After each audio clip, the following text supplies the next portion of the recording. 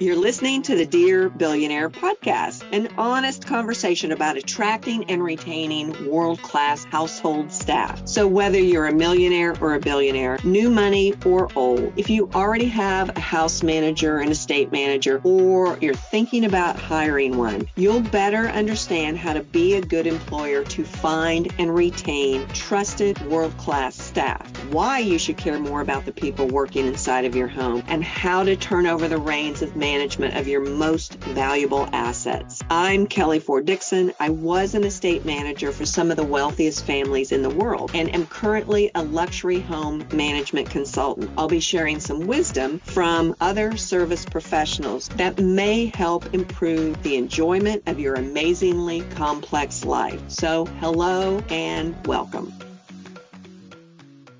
I was working for a high-end principal a number of years back, and they would visit the property. This was a second home, or one of the secondary homes for the principal, and they would often come in to visit with maybe less than 2 hours notice, only enough time to file a flight plan, get on a plane, and then I was notified that they were coming towards the property. And all fine and good. I certainly signed up for that. But what I didn't know and what I didn't understand, what I didn't have any idea to ask about, was one of the stipulations on my job description said occasional pet care. And I thought, well, okay, great, sweet dog, love dogs, no problem. But what I found out was that at the end of this week-long visit, where I literally hadn't slept for more than 4 hours a night, the principal leaves and the dog is left behind. And here I am running a household staff and contractors who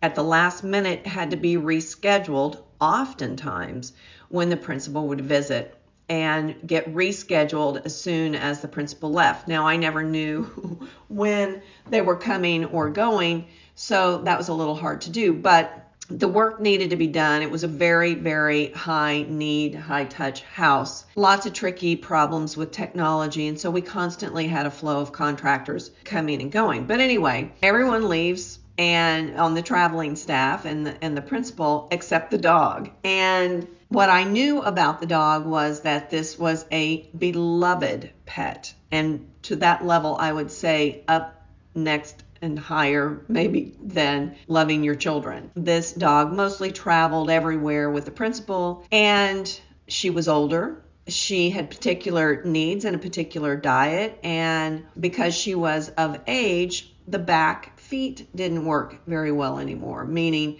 we laid runners through the house so that she never had to walk on hardwood floors to get in and out of the doors. And all of that said, very manageable, very easy, sweet old dog, etc. But when everybody went home at the end of the day, here I'm sitting with this pet who has probably never spent a night alone in her life. And I call the director of residence and I say, what do you want me to do? Like, where's the pet sitter? And he says to me, you're it. It says pet care on your resume.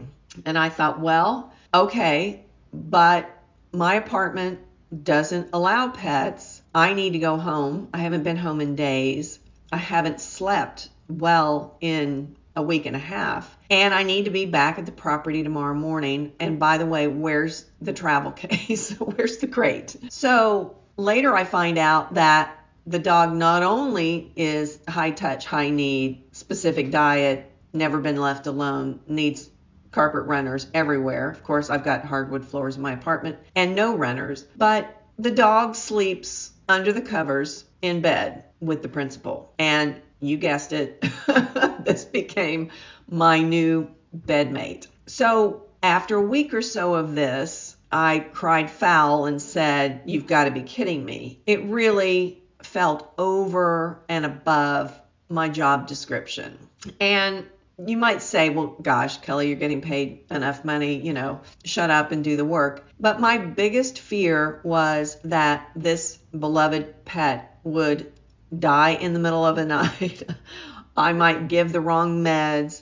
It gets choked on something. And I felt at the time and still do, that if something terrible happened to that dog while under my care, I would be fired in an instant. So I'm sharing that story with you because as normal as an idea like that is to leave your pet with your house manager, with your personal assistant, with your housekeeper or whatever, it's a terrible idea.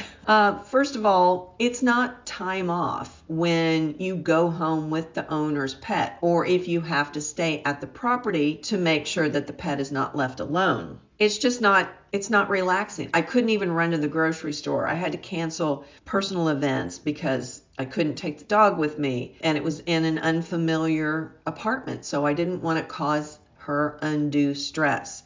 I mean, there's so many layers to this that you never think about when there's a pet involved that needs to be left behind for whatever reason. So I would say this, as opposed to jeopardizing this trusted and long-term staff, hopefully we're all working towards long-term goals here, that you get a pet sitter on call or some sort of pet resort, or at the worst case, the veterinary's office when you need pet care and pet sitting. Because the last thing that you want to do is be grieving your pet who has passed away while you were gone and be frustrated or blame the household staff member who was caretaking for that. It's a double whammy that if you were trying to save money, it's a really, really bad idea. So take that for what it's worth. A little nugget of advice. Get a pet sitter. Get 4 pet sitters. Have them on rotation basis or whatever.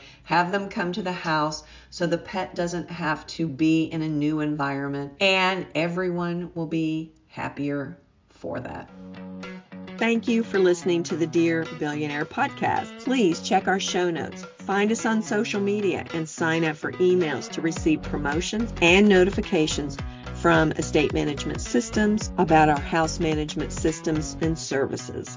We also have a YouTube channel with past contents that may be of interest to you. Please be sure to subscribe to our podcast and to our YouTube channel to receive notices of our weekly topics. And lastly, I want to thank Leonie Lawrence Van Sandwick. She is my editor, virtual assistant, and all-around smart woman that keeps things on track around here. And to the brilliant Paige Ray Creative for all of my brand development for all of my products and services. Thank you for listening.